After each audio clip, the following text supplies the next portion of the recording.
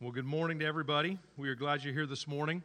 And as we kind of dive into our sermon, so much of the focus of this passage is these illustrations and analogies that Paul's using. And these are always illustrations and analogies. If you're a teacher, you know they're very helpful in teaching because that picture can help people envision what you're wanting to get across to them. And this is the reason why in the Bible, if you read it, there's so many all throughout the Bible. And Jesus especially used illustrations and analogies to get truth across.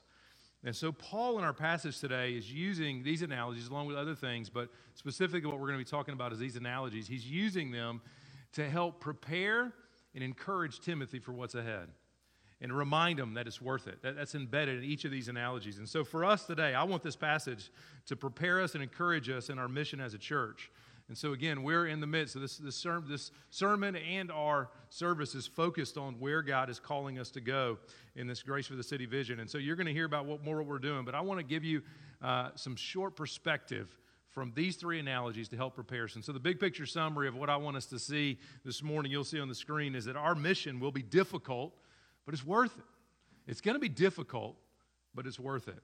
Now, you might think that's an interesting way to begin things, but as we start seeing what Paul was trying to do for Timothy in 2 Timothy, you can understand why we're going in this place. So Paul is making the mission more clear for Timothy all throughout this letter, and he's also telling him what it's going to cost him. And so if you've been studying these passages along with us, been in our services, we've seen that this mission has been defined for Timothy thus far as following the pattern of sound words that Paul had given him, to guard the good deposit of the gospel. These are some of the things that Paul is calling Timothy to do. And he also points to the need to invest in the next generation. And at every point, he's been reminding him of a couple things. He's been reminding him, one, that he's got to be dependent upon the Holy Spirit. But two, he's been reminding him that this really will cost you something. This is not easy. And so the place we come to the letter at this point, Paul is taking a more focused approach to prepare him for suffering. And that's the purpose of verse 3, right? Share in suffering as a good soldier. And he gives these three analogies. And so what I want to do for us is unpack each of these analogies briefly for us and help us to see what Paul was trying to do with Timothy, and then to say, what does this mean for us today? So let's pray. Father, we thank you for this time together. Thank you for each person here. I thank you that people all around this county and this region are gathering to hear your gospel and its implications for our lives. And so what we ask you to do is that what we have no power to do as we gather, which is to make your word come alive for us. You know where each one of us is at. You know what we need to hear today in your scriptures. And so I pray that you would make it real to us. And Father, as we look out upon this vision and what you're calling us to do and how you're calling us to mobilize and invest into our community, God, would you help these analogies, these illustrations, prepare us for that very reality? It's in your name that we ask these things. Amen. So we're going to start with the soldier, and you'll see verse 3 and 4 on the screen here behind me. It's the first analogy. We see Paul saying to Timothy, share in suffering as a good soldier of Christ Jesus. No one gets entangled in civilian pursuits, since his aim is to please the one who enlisted him. And so what he's getting about here is that if you're going to join God in his mission, you're going to be taken to the front lines of a battle. And on the front lines, you voluntarily have to forgo some natural comforts in life to carry out your mission. It's impossible otherwise. I mean, we see this right now in a very real and sober way in Ukraine with folks that are willing to stay and fight. And you have these IT directors, these marketing directors, all having to forego their normal everyday life and career for this bigger purpose they're fighting for. But this analogy of a soldier, Paul's wanting to teach Timothy about single-mindedness. That's what he says when he says no soldier gets entangled in civilian pursuits. So historically in Christianity, some have tried to say what that means is that you and I can't have houses, that people don't need to work secular jobs, that we need to just be solely focused on the mission in such a degree that all we do is preach God's word. And this is the beauty of knowing through all the scriptures what God teaches about life. Because when we interpret one particular passage, we've got to see it in light of the whole. And we see that God's mission is much far broader than just what I'm doing right here, right now. And on top of that, there's so many gifts he gives us that he wants us to enjoy. But what he's getting at and what he's trying to do is he's trying to help prepare Timothy for the difficulties ahead. And he's saying, listen, hardships and trials are going to come because of the mission I'm giving you. And what I want you to realize is you can't hold on to the mission and hold on to all the comforts in your life and think you're going to be able to move forward. You can't hold on to both. It's impossible. And so you're going to have to be willing to let go of some of the comforts of this life, have a single-minded, focused approach in order to carry out the mission you're doing. You're going to have to push aside some of the comfort and ease for this mission from a king that's worth it. And so for us, how do we see this for us today? Well, to engage in our mission, we really are. If we're going to move forward in what God's calling us to do, we're going to have to push aside some comforts, normal comforts that everybody in America ought to be able to enjoy, but we would push them aside for a greater purpose, a greater cause. That's the single-mindedness that Paul is getting across in this picture of a soldier. And then we see here another picture, and that's of an athlete. So verse 5 says, an athlete is not crowned unless he competes according to the rules. And so to join God in his mission, Paul's saying you're going to have the stamina and perseverance like an athlete. So the ancient Olympics would have been very well known to the readers in Paul's day. And we don't know exactly what rules he's talking about here. He could be talking about the rules that you actually had in an event, that you had to compete according to those rules. Or he could be talking about there was actually a 10-month window. If you were going to sign up to compete in the ancient Olympic Games, you had to affirm that you prepared for 10 months, a 10-month training period to prepare for that. And I think what Paul is getting at here, irregardless of which one he's referring to, is that if you are an athlete, you have to voluntarily submit yourself to prepare for the work you're doing. There are certain tests of the body, of the mind, of the spirit that you have to engage in to build stamina to prepare for the event that you're going for. I know some of us, not me, but I think some of you guys are runners, right? And so you run a different kind of races. And my guess is if any one of us who hadn't trained up to this point wanted to sign up for a marathon, we would be crazy to sign up for a marathon next weekend, right? It would be too much to test our body to try to run, 25 miles or so, 26 miles?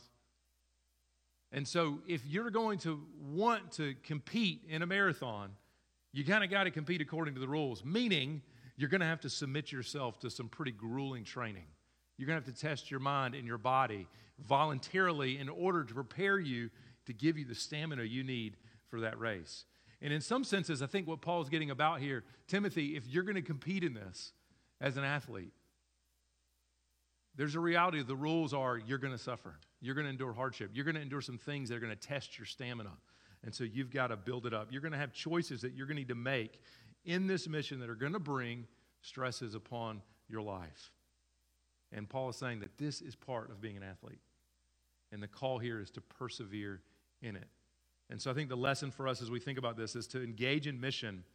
You and I are going to need to have stamina. We're going to have stamina. There's nothing that's going to be gained overnight.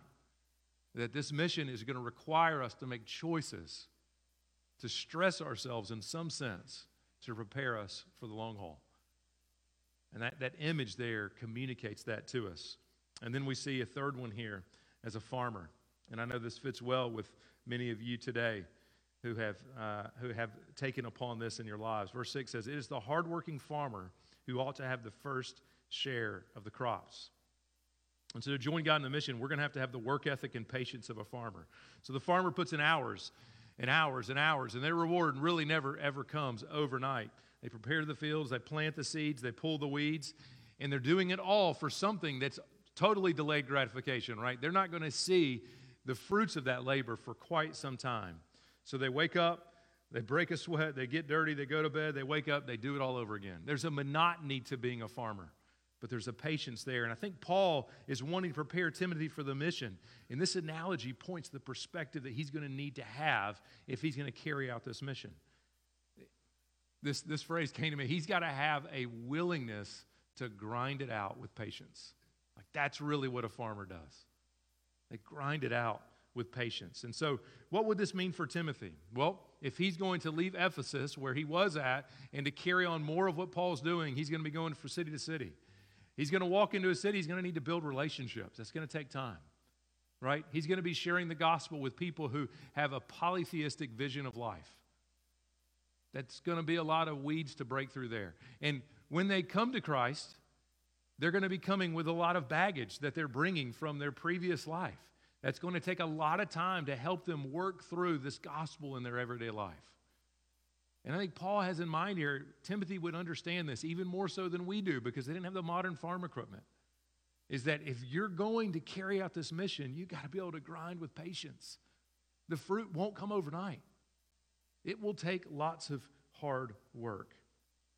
And so I think the lesson for us here is to engage in our mission. We are going to need to have this same perspective. We're going to have get our hands dirty and not expect fruit overnight. That's the perspective of a farmer. And what's really cool in verse 7, it's not up on the screen here, but Paul tells Timothy to reflect on these analogies, just like what we're doing right now, and the Lord's going to give you insight to prepare you. And most of the scholars I read about that says that Paul wasn't giving Timothy a lot of clear direction with these analogies. He's wanting them to reflect on them, to give him a perspective to encourage him for where he is. And I think that's exactly what we're doing right now, is reflecting on these analogies together. We're called to enter life and mission as soldiers, athletes, and farmers. And so where do we go from here? I want to speak specifically for a moment to this. So the context for Timothy as he was hearing these analogies is Paul was wanting him to take over for his mission. And these analogies were meant to prepare him and encourage him. One, by warning him of the difficulty, but two, by saying, listen, this is going to be worth it. And if you look at these analogies, and if you've been studying along with us in our Bible studies, maybe you noticed there was two kind of commonalities, maybe even more than that, but two commonalities between these analogies. One is that the soldier, the athlete, the farmer, all would have to choose a not-so-easy path. Think about each of those folks. They are voluntarily choosing a not-so-easy path than those around them. I would say nothing is probably easy in the ancient Near East, right, compared to it is now. But they were going to be even choosing a less easy path to engage in the mission. So that's the first common eye. But the second one is they did it for a bigger purpose. Each one of these analogies draws out the bigger reason why this is worth it. Paul's not just saying, grind it out, it's going to be hard, that's all that matters. No, he's saying, listen, you can do that because this is worth it. For the soldier, you're pleasing your commanding officer. For the athlete, you're being crowned at the end of the race. For the farmer, you're sharing in the sweet taste of the crop. Every one of those mentions difficulty and mentions the reward in the end. And so these analogies as well for us are preparing us for something difficult. And the context for us is not just moving forward in life, but moving forward with a vision that's going to call us to mobilize and invest in a certain way in our community. And I think for us, we've got to be willing to choose a more difficult path. If we're going to, as a church, carry out where God's calling us to go, it means we're going to have to get in the trenches. We're going to have to lay off some of our normal comforts we experience to build stamina, right? We're going to have to grind with patience. It's going to involve sacrifice of time, of money, of invitations into our home, of embracing situations that may be difficult and messy. And this is the voluntarily call of a soldier, of an athlete, right, of a farmer. Yet, we see it's all worth it because it's for something great and glorious. The aim of what we are after as a church is something far greater than just coming and gathering as a people, amassing all the toys we want in this world and be around people to make us feel special. That's what the world's about. That's not what we're called to as a church. It doesn't mean that we don't enjoy some of the things of this world. God has given us so many gifts to enjoy, but he's saying we're not going to build our life around those gifts. We're going to build them around him as our king and his mission as our king and father. And so we see the aim of what we're after is the glory of our king. We want to please this king who has enlisted us in his army. We want to be crowned with the crown of righteousness that Paul's going to talk about later in this letter. We want to experience the fruit of what it's like to be a farmer. We are after the glory of our king and the good of our neighbor. That's what's going to move us forward. And that's what makes this worth it for us. And so as we move forward, we can expect it to be challenging, but we can also expect it to be worth it. And so this mission will be difficult, but it will be worth it. And so the sermon's not ending here, but I want to switch gears a little bit for us. I want to, in one sense, I've been reading for you from God's Word and giving you some explanations. I want to bring up three folks who are living examples of the Word being preached this morning. And I'm not doing that to put them on a pedestal. So many of us in here are engaged in this work as a farmer, in this work as an athlete, or as a soldier in some way. And so I want to continue what we're saying here.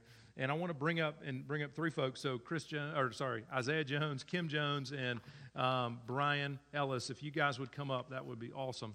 You guys are going to come up, and we're going to hear some stories about what this looks like on the ground in our community right now with some of the initiatives we're already working for. So you guys can just grab a seat here, and we'll work through and I'll introduce each of these folks to you and what they're doing specifically. But we're going to start with Brian. If you just sit on the end there, that would be good since you'll be second. But this is Kim Jones and Isaiah Jones, not related that I know of, and they are right now serving with the FCA at the garage. And so this is something we've been doing a while. We'll have a picture on the screen here of some of the things they're doing.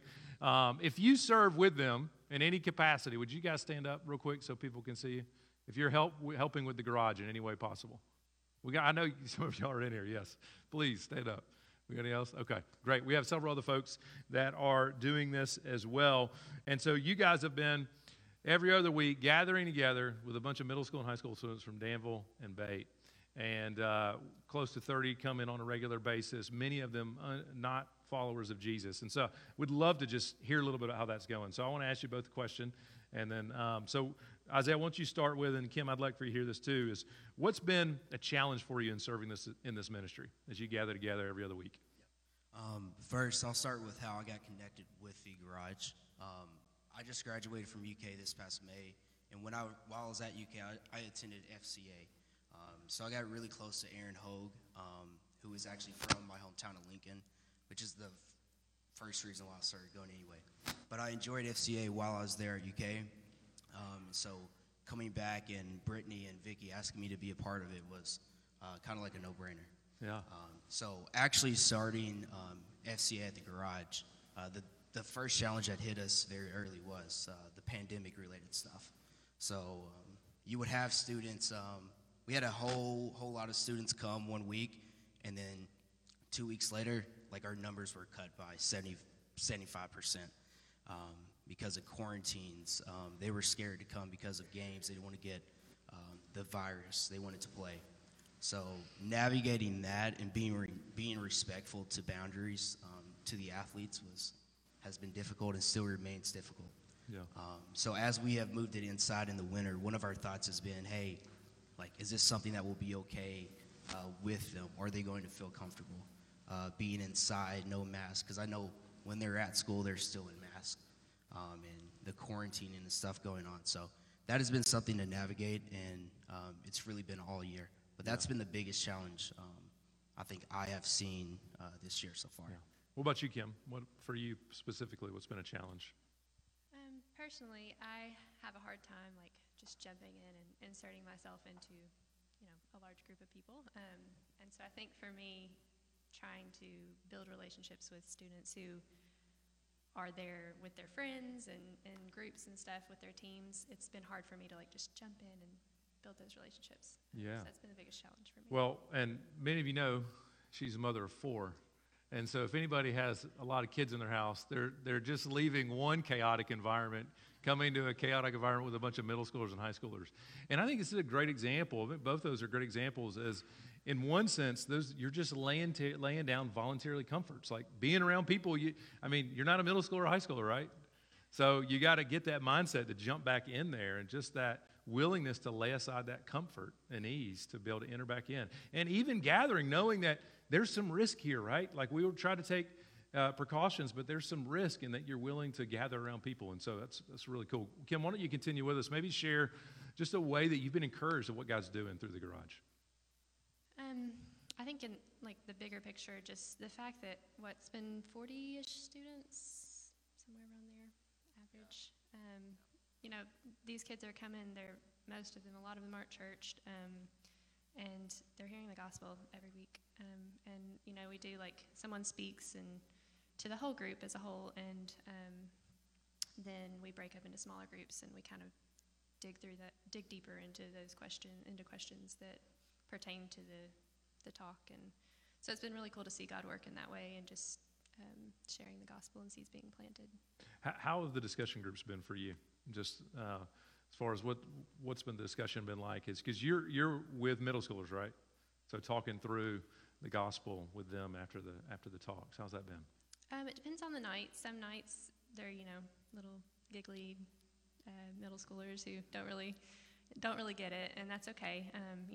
The seeds are being planted, and that's what matters. But some nights the questions, they dig a little deeper into their own lives, and some of them open up a little bit more. But it just depends on how they're feeling. That's awesome. That's great. What about you, Isaiah? What's the way you've seen God move and that you've been encouraged? Yeah. So I think it's wow, that's really loud. Sorry. So I think it's really crazy to think that Brittany and Shane have opened the church and said, "Hey, Danville athletes 6 through 12, you guys come hear the gospel, and just come hang out every other week." That's crazy to think about. Just that in itself, because they have no affiliation with Danville schools. We're literally just doing this as a third party. So that in itself is God working. And like the fact that Danville allows us to continue doing this while the pandemic's going on is awesome. But me, myself, I would say the connection just built with the students. So I'm a middle school teacher, and I have the middle school boys. It's just kind of a no-brainer again. So I have Hudson, Xander. So they know where to go after the talk is given to break it down. They go straight to me, and like seeing them every other week and building that relationship is pretty cool. And then even furthermore, I've ran into guys at Walmart. I ran into Xavier at the state tournament this week.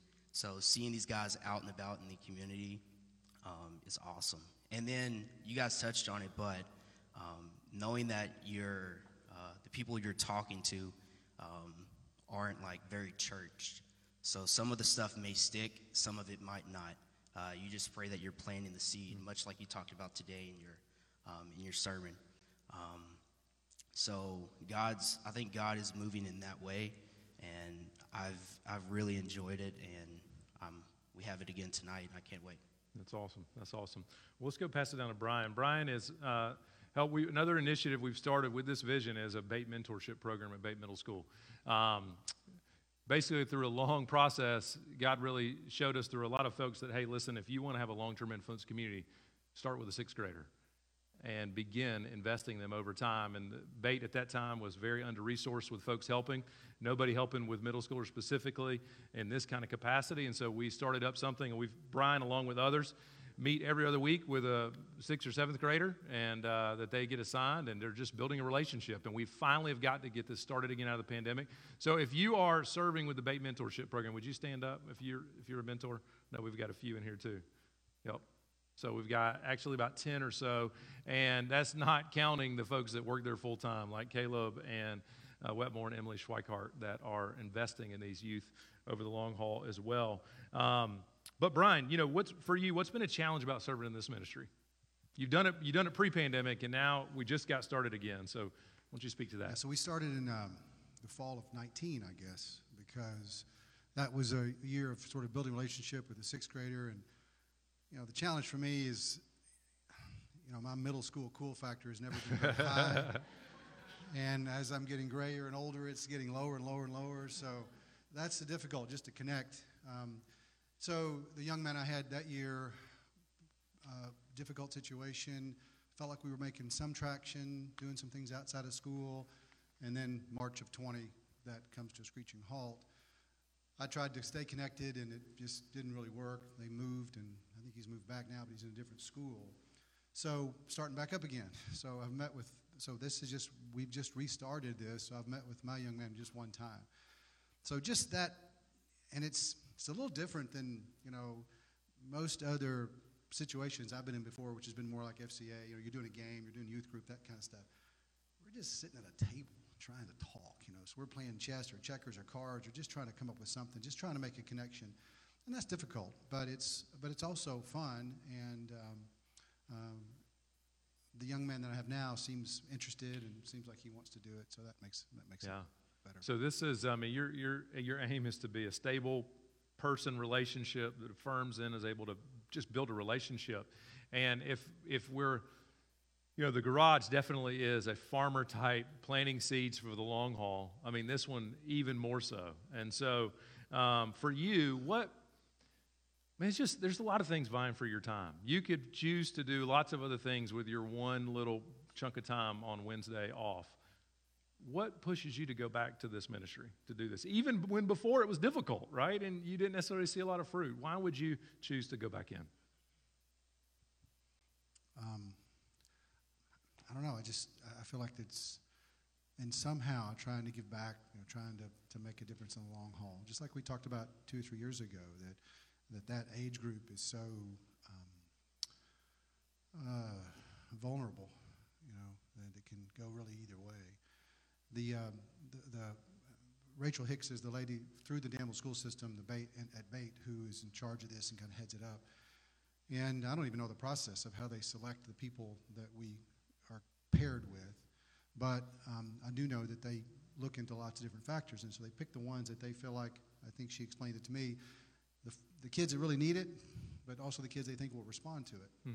And so to me that's real helpful to know that, hey, these people that know these families and know these young people are saying, hey, this is a person that really probably you can make a difference with. And so just trying to remember that, trying to show them some love and consistency is just so important. The other problem is that it's scheduled for 2 days a month, and you're only there for like 35 minutes. That's just not much time.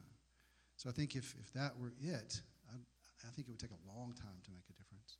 So trying to do other things is, I think, important. Trying to go more often, trying to do things outside of school. And that's all dependent on whether the family wants you to do that, and there's lots of different things at play. Yeah.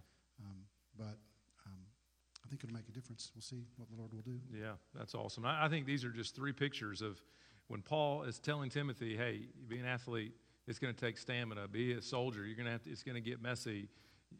Be a farmer, you're going to have to forego and lay aside some natural comforts of life. I mean, these are examples of it. Examples of what this is going to take for us in our mission. I want to show you one more slide here, and this is another aspect of where we're investing over the long haul is at Center College students, and 3 numbers there that I think really, really important for us. Number 1,400 students at Center, 100 international students, and 300 graduates each and every year. And when we think about a place we want to invest in for the long haul, we've got people from all over the world coming locally into a population that has more time than the rest of us and that are exploring different things in life and open to what long-term their life looks like. And they're sending out 300 graduates that are going to be the next generation of leaders in our community. It's a no-brainer. We have to invest there. We have to focus on it. And so we support Tyler and Amy Soul and Annie Sostek and Mary Lou and Cam Pittman, who are serving there at CCF. And it's been a restart. Since the pandemic, it's mostly a new staff team minus Annie. And so there's a sense where they're starting over from the ground up with freshmen. And they've got almost 40 students in Bible studies right now that they're meeting with regularly. And I want to share with you a video. If we'll go to the next slide. And before we click on the video, this is Tyler. Right now, they have gathered to go with their staff team to take a spring break trip for the center students to Destin, Florida. And it may sound like, wow, that's going to be a ton of fun. It is when you're a college student. But when you're a normal adult and you've got a family, that's actually not the easiest thing to do with your time. And again, the cool factor plays into it. Tyler looks cool, but he's not that cool. So the reality is, though, but for center students, this is big to get away out of the grind of everyday life and to have a chance to just talk about deeper things in life. And so Tyler's going to tell you a little bit about this opportunity. Good morning, Grace Church. This is the Soul family coming from Destin, Florida. We work with Campus Outreach, as some of you know, and we're expecting 15 students to arrive here in Destin in just a couple hours. And so, Hunter, why on earth would we bring a group of college students to Destin, Florida? To teach them about Jesus. That's right. We get away from the anxiety and the crazy, busy culture of Center College, and we just spend a week reading God's Word and spending time together doing Life on Life. We're reading through the book of Galatians, and we're going to talk about the gospel every single day. So we appreciate your prayers in that. Pray that there'd be students who believe in Christ for the first time and students that grow deeper with Him. So we appreciate you all. Thanks. There you go. All right. Well, you put the next slide up of the scripture. So I want to take some time now, and I want you to pray with me. I'm going to give you a couple moments where you're at to pray, but our passage today finishes in this way. And I think here we see at the end of this passage is Paul telling Timothy Winesworth that he says, remember Jesus Christ, risen from the dead, the offspring of David, as preached in my gospel. Timothy, I'm calling you to step in and forego comforts in order for the mission. Who better picture than Jesus? Not one of us would be here today apart from Jesus willing to forego the comforts of being next to the Father, to enter into the brokenness of this world, not for his friends, but his enemies, and to make a way for us, right? And he says, for which I am suffering, Paul saying, I'm suffering, bound with chains as a criminal, but the word of God is not bound. What a beautiful picture, right? We have great hope because no matter what we see right in front of us that looks like a challenging obstacle, God's word is not bound by any circumstance or situation that we see. And therefore I endure everything for the sake of the elect. They may also obtain the salvation that is in Christ Jesus with eternal glory. The ultimate aim that we long for is people to know Jesus, and that makes all the suffering and hardships worth it in the end. So I'm going to give you a moment just where you're at, just to pray that God would bring these to fruit and praise God for who he is, and then I'll close us in prayer.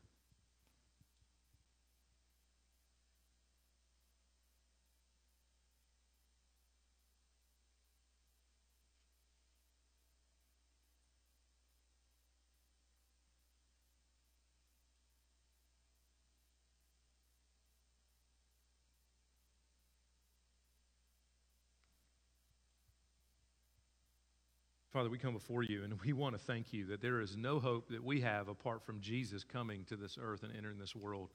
And he is the ultimate picture of a soldier, of an athlete, as a farmer. And I just even think about after his death and resurrection, only 120 people gathered in the upper room awaiting what's next. And to think about this mission that he gave them was to expand all nations. I mean, could we fathom just saying the 120 people gathered here today, that we would have an effect that would ripple across the entire world? Yet that's the very thing that happened, because your word is not bound. And we are laboring for something bigger than ourselves. And so I pray that you would meet us today, meet us as we go forward. Help us to have the mindset of a soldier, of an athlete, of a farmer. I thank you for the stories of Kim and Isaiah and Tyler and Brian and so many others who are serving in so many different ways on the front lines of this mission, God. And we pray that you would make those efforts prosper for your glory. And would you continue to meet us this morning? It's in your name we pray. Amen. Thank y'all. Well, in March of 2020, we were 10 days away from the capital campaign of our 10-year vision back then called Grace for the City, and we've been updating you about all of that. But what I want to do at this point now is just to give a fresh, here it is again, just in the simplest and the most updated and most concise way. Here's where we are as a church and how we feel like God's calling us for the next 5 years. And so I want to do that. I want to go first read to you Jeremiah 29, 4 through 7. This has been the passage that we've been wrestling with since really 2018. What might this passage look like for us to live in light of this? And the context here of this passage is that God's people were conquered and were in exile in Babylon. And a people that had been murdering them, killing them, and holding them captive. And they longed to come back to Jerusalem. And so the famous passage of Jeremiah 29, 9, 11, I know the plans I have for you, declares the Lord, plans to prosper you and give harm you. He promised in 70 years, I'll finally bring you back, but you're going to stay in Babylon for 70 years. And this is what he told him to do while he was there. And this is what we've wrestled with. What might it look like for us to live out this verse in our community? And by the way, we are joining with the gospel work of past and present and other wonderful churches. We just believe this is what God's uniquely calling us as Grace Presbyterian Church. So let me read the verse. Thus says the Lord of hosts, the God of Israel, to all the exiles whom I have sent to exile from Jerusalem to Babylon. Which, by the way, notice he says sent to exile. I put you there. Grace Church, I've placed you in Danville. Sometimes I wonder, how did I wind up in Danville? But he's placed me here. Build houses and live in them. Plant gardens and eat their produce. Take wives and have sons and daughters. Take wives for your sons and give your daughters in marriage that we may bear sons and daughters. Multiply there, do not decrease. So what you see is live your vocations and raise your families. That's part of the commandment, which we've been looking at for the last year. But then we get to verse 7, sort of the kicker here. He says, but seek the welfare of the city where I have sent you into exile, and pray for the Lord on its behalf, for it is in its welfare that you will find your welfare. And the welfare there in the Hebrew is shalom. It means a full peace, not just conversion thing, but he actually told God's people to live for the shalom of the Babylonians who were actually persecuting. Live for their prosperity. And living for their prosperity, you will find your welfare as well. And notice even there the idea of pray. I do want to say, as the ladies came up and pray, one of the things we view as the work of this mission is praying, and we will be praying more and more. That's part of the thing that came out of the pause and the pandemic, that we had been praying about it, but not viewing prayer as a work of our mission. So prayer will be a part of this working forward, and we've already started that. So here it is. Here's Grace for the City. You'll see the slide here, Grace for the City, and there's 2 initiatives. There used to be 6. I've told you about those in the video, but there's just 2. So it's Grace for the City, and then 2 initiatives, mobilize and invest. I hope that you can memorize that. I hope that stays at your forefront. Part of my job will always be for the next 4.5 years, as we're half a year into this thing, to say to you, Grace for the City, mobilize and invest. So for our responsive reading this morning, we're going to repeat after me, all right? Grace for the City. No, wait a minute, repeat. You didn't follow that. Grace for the City. Mobilize and invest. Grace for the City. Mobilize and invest. Grace for the City.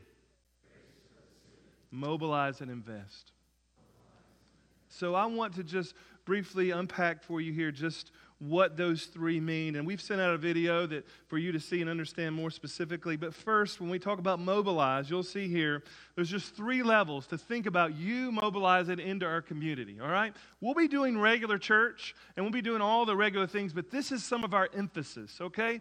And our emphasis to mobilize. First will be personally, then corporately, and our resources. We want to mobilize you personally as individuals.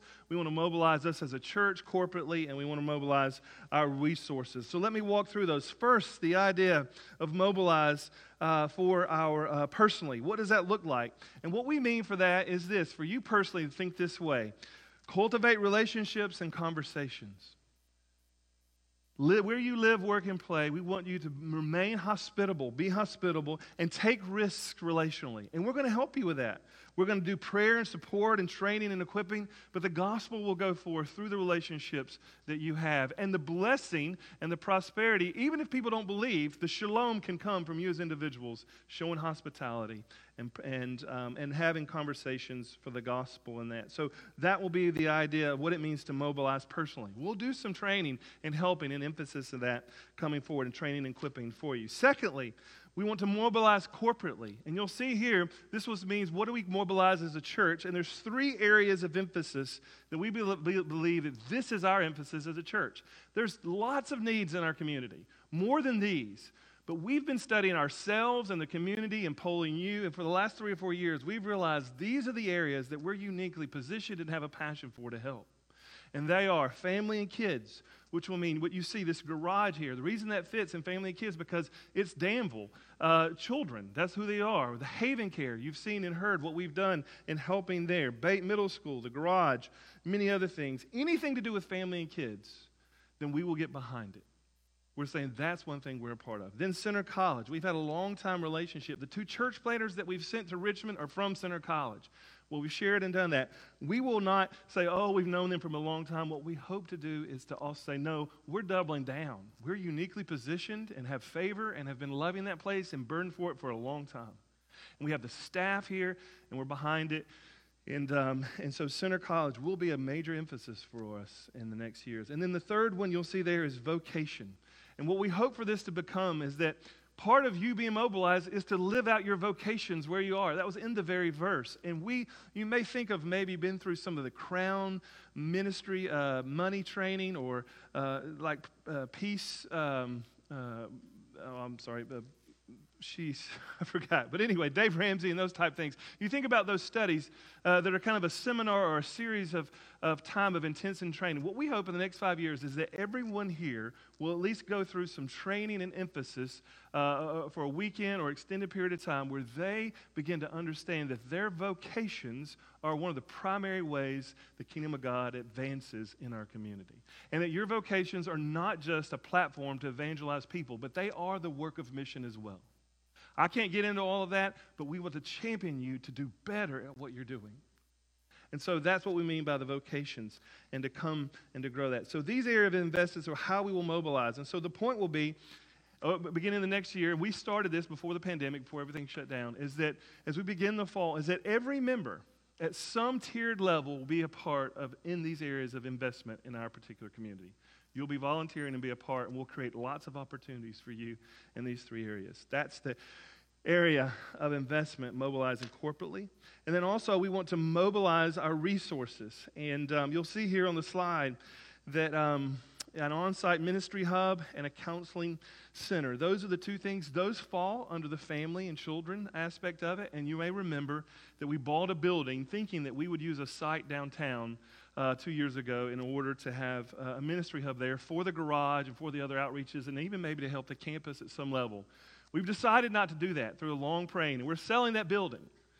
And we've decided to build a site here. We have kids coming here all the time. They play basketball out here more than you can imagine, and it's uphill and by dumpsters. And we have the relationships, and so we're going to build a place for our community, not for us, for our community that we will use for the place for the garage to happen on site that will be a covered, hopefully, space of gym and soccer that will say, this is for you. The same way this goal is like this, it'll be more money, obviously, and nicer. But for our community, we will build it, hopefully to leverage our resources and our land for the good of our community and its people. Secondly, the counseling center. I don't have time to get into that. Please go back and listen to the the video for that. But this is also in the vein of family. And because of this, mental health is at an all-time high in crisis. And we've decided that this must be a part of what we do. And we're going to have a two-track approach where we're going to bring and train lay people in our church to get them certified and trained for lay counseling, kind of for crisis discipleship. And we're also going to partner with some believers who are pure therapists in the secular world and begin to bring them and partner them and pay them to bring them to our community to help us with the pandemic, if you will, the epidemic of the mental health crisis. And we don't know what that's going to look like in the long haul, but we believe as our elders, this is something we've got to move forward. There's a lot of questions about that, but you need to hear that we're moving forward with that. Why? Because that really seems to be a huge need for us. And so we're mobilizing our resources in order to do that. So mobilize personally, mobilize corporately, and then mobilize all of our resources. And there's a number of other things, if you remember, we're trying to say, what is everything we own, how can it be leveraged for the shalom of our community? And so even every space and every room, there's different things we're trying to give away and let people use and help to bless and bring peace to Danville. Lastly, the core, you'll see here the invest side of it, the next generation of leaders in church planting in Central Kentucky and Malaysia, and we're doing that. And we already have a pastoral residency with Chris, who's about to come down front. You know as well as we've been partnering with the Richmond Church. We've planted a church there with a Bluegrass Network that we're a part of. We hope to plant another church behind Chris, and then also been developing the next leaders. Also, our partners, our brothers with CDPC in Malaysia, Kuala Lumpur, Malaysia. They're planting a church with the Rohingya folks, and we're partnering with them. So our invest in the next generation leaders, church planting in that. So for a moment here, as we wrap up and come to the end, I want to bring Chris Jones down, and he's going to share just for a second. I'm going to ask him a couple of questions here about what it's been like to be our resident. We have already started. So this is the odd thing. It's our vision has already started, but we're just reminding us of it today and doing it. Come on down, Chris, and grab a microphone. And we want to hear from you. Now, he is married to the Kim Jones that was up here, not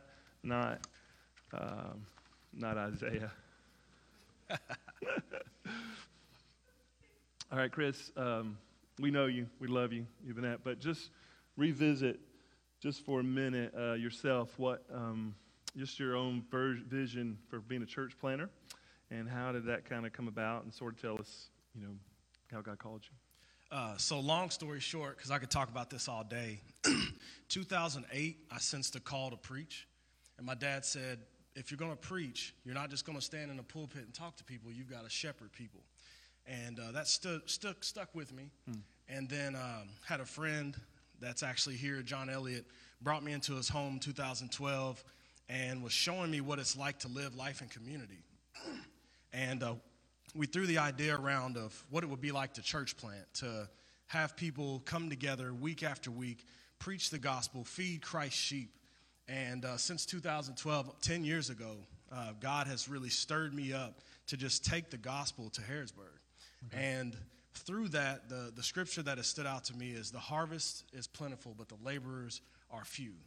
And people have said, you could go to the big city. You could go to Louisville. I've had churches in Colorado, Indiana, ask me to come pastor, consider doing this work with them. But God has stirred Kim and I up for Harrodsburg. He's stirred us up for rural ministry in the middle of nowhere. Nobody cares about us, but we care because this is where we're from. These are the people we love. Amen. I'm thankful for that, by the way. Awesome. We get to keep you. So why did you, so you've been in the pastoral residency here. Why did you say yes to that? Why don't you say that? So Kim and I, when we found out about the residency, we were like, this is a dream come true, because I have 4 children. We're a single income family, so I've not been able to afford seminary, and even if I could afford it, I don't have the time.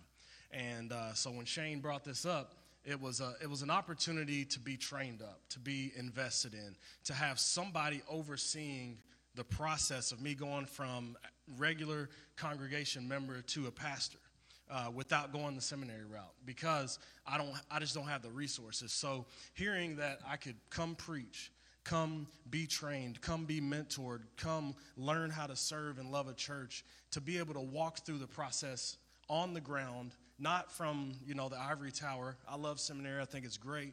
But to be trained on the ground like a soldier in basic training. Mm-hmm. I wanted something like that. And so whenever you offered this opportunity to me, we considered it. We prayed about it. We worked some things out, and it's just been a huge blessing. It's what I've been looking for probably 5 years. Well, blessing is us, and we're glad to partner with you. And it was holistic. It wasn't just me. It was a lot of leadership and a lot of folks weighed in, but it was a no-brainer, and we're thankful. So tell them a little bit about what your residency looks like, things you've been doing, and even a couple of things you've learned. Awesome. So what I've been doing, the coolest part about the residency is I get to meet with Kevin bi-weekly, and one of the chief things, one of my biggest wins is actually relationships.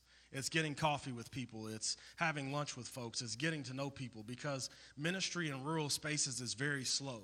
And Kevin has been quick to remind me, you've got to get to know people, you've got to love people, you've got to gain their trust. And so meeting with people, building relationships, he's been training me up in contextualization of the gospel. So how do we take this gospel we know and apply it to the communities that we live in? So that's been really good.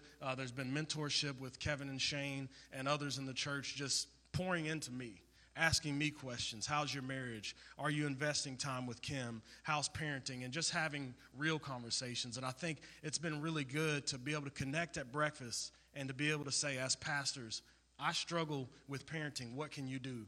I struggle with preaching with this aspect. What can I do? And to get feedback on all of those things has been great. But I've also been able to lead Bible studies. I've been able to help with the garage. I've been asked to come up with curriculum to train the growth and connection. So I'm getting to see the ins and outs of all of these different aspects of what Grace Church does. And it's preparing me to know what's going to go on in a church plant. So not just the preaching element, which I love and I get to participate in, but really what's going on outside of that. Opportunities to call and check in with our community groups and our Bible study leaders. Just there's so many opportunities I'm getting. I'm getting to learn what it's like to be a pastor. So great. Yeah, and you've been a part of the garage thing. It's been fun to have you show up, and y'all didn't even know him and Andrew have had studies. Andrew's having studies with guys that I think most people will be surprised those students are even having or getting in the Word with him. And it's been some sweet kind of fruit coming from everything. Yeah. And so I'm very thankful for your presence and being there. So, Sean, would you stand up and pray for Chris and thank the Lord for him and pray for that as we go forward, and then I'll be wrapping up our service. Father, thank you for Chris and Kim, for their family, Lord. Thank you for your story that's playing out in their life. Thank you for just praise you for just the heart that you've given them, that we love Harrisburg, and plant roots there and advance the kingdom there. God, I pray that this season at our church would be fruitful with the Joneses, that you would prepare and equip them for what you've called them to, what you have prepared in advance for them. Pray be fruitful for us, God. That you rich, refine our church, increase our vision, our hearts toward the people in our lives who need the gospel, toward our community and the various spheres that we're in. God, just turn our hearts toward you and your kingdom that is here and is continuing to come and will come in fullness. Praise you for everything. In Jesus' name we pray. And one last thing, you all as a congregation have shown me what it's like to be loved by a church, because I basically came in, you all knew me a little, some of you did, but a lot of you didn't, and you all have embraced me not as the pastoral resident, but as your pastoral resident, and I feel the love and very thankful for that as well. Amen. Thank you, brother. All right. Well, I hope that encourages you that we have things going on. We have more to do. The vision has started, and we're bringing that. The Lord's given us clarity this last 4 months. We've had some questions which we've had answered. And as we move forward now, what are the next steps? And I just want to give those to you so that you know how to be praying. I hope that your heart is stirring and that you've heard from God's word as Kevin preached to us this morning, as we weigh the comforts and the call that God has for us, as we remember Christ to give us the strength to do it. And so here are a couple of the next steps for everyone. First of all, let me just show you that what the capital campaign will be. You'll see here it will be $500,000 that we're trying to raise. And so that's down from 700, which was what we initially started, but that's where we are. And you'll see the breakdown that the Mobilize initiatives, which will be a large chunk of that, is trying to get a facility here, a ministry hub. The counseling stuff is wrapped up in that. We have a 1 to 2 year kind of payment plan for that. We'll answer more of the questions of the specifics, but then the invest initiatives with church planning and getting guys here and investing in them and paying them so that they can get trained and grow and plant churches and even get behind their churches. This is what we feel like for the next 5 years is a number that will help us, and we'll answer more in the future. But be thinking about that. All right, so then the next steps also is that there will be a packet for you that'll be handed out. If you haven't received, we'll be in the back there, and as we have the potluck and as we hang out, please take one of these. It'll have more information, more detailed for you. And then there's some important dates.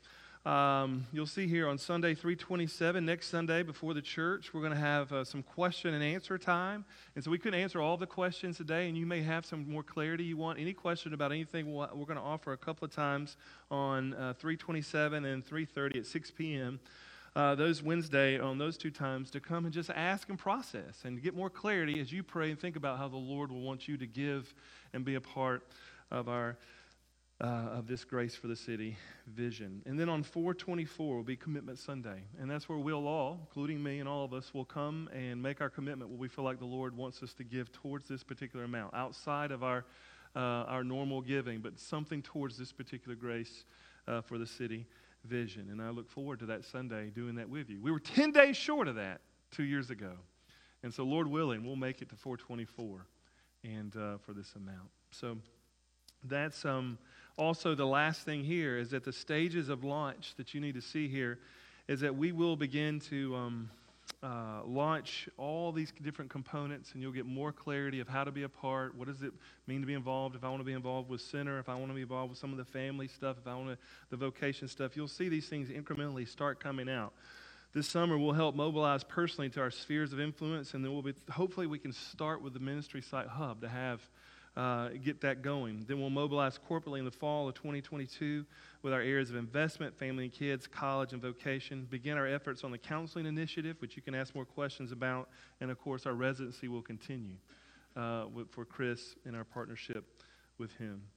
And as well with with the Richmond church that we've planted.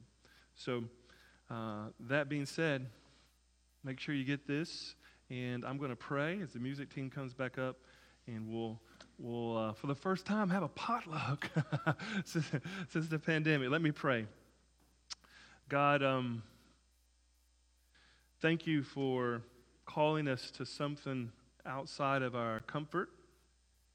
And Father, I confess the vulnerability and the fears that I have around the risk of trying to live for the shalom of our city, and what might be the hardships of that, what might be the difficulty. I find my heart resistant at times. And so, Lord, but would you please have mercy and help us? And it genuinely seems like, God, that you are calling us to this vision. We believe you have. And so we look to you to provide. We look to you for wisdom. In many ways, it doesn't seem like the perfect timing. The economy, wars around us, the culture debates. But God, we don't want to retreat. We want to move forward. And I'm mindful that it seemed like Nero was and Rome was winning when Paul was writing this letter to Timothy. And yet, your church would explode throughout the Roman Empire for the next 200 years. And so, God, we confess we're just one part of your kingdom advancing in this place, but we are a part. And so would you help us, dear Lord, to live by faith, and would you use us for your fame and for your glory? In all these places we feel like you're calling us to the fingerprints of the kingdom to advance. Would you let it to every small mentor meeting, to every vocational, empowering moment where people would live as in their professions. In all those places, would you bring shalom to Danville? And would you use us? And would you transform us? And that we do believe that promise, that we shall find our shalom as well there. So meet us there. I pray you'd meet the families and individuals, our children, us as groups. God, use us for your fame and glory. We pray these things in Jesus' name. Amen. Please stand.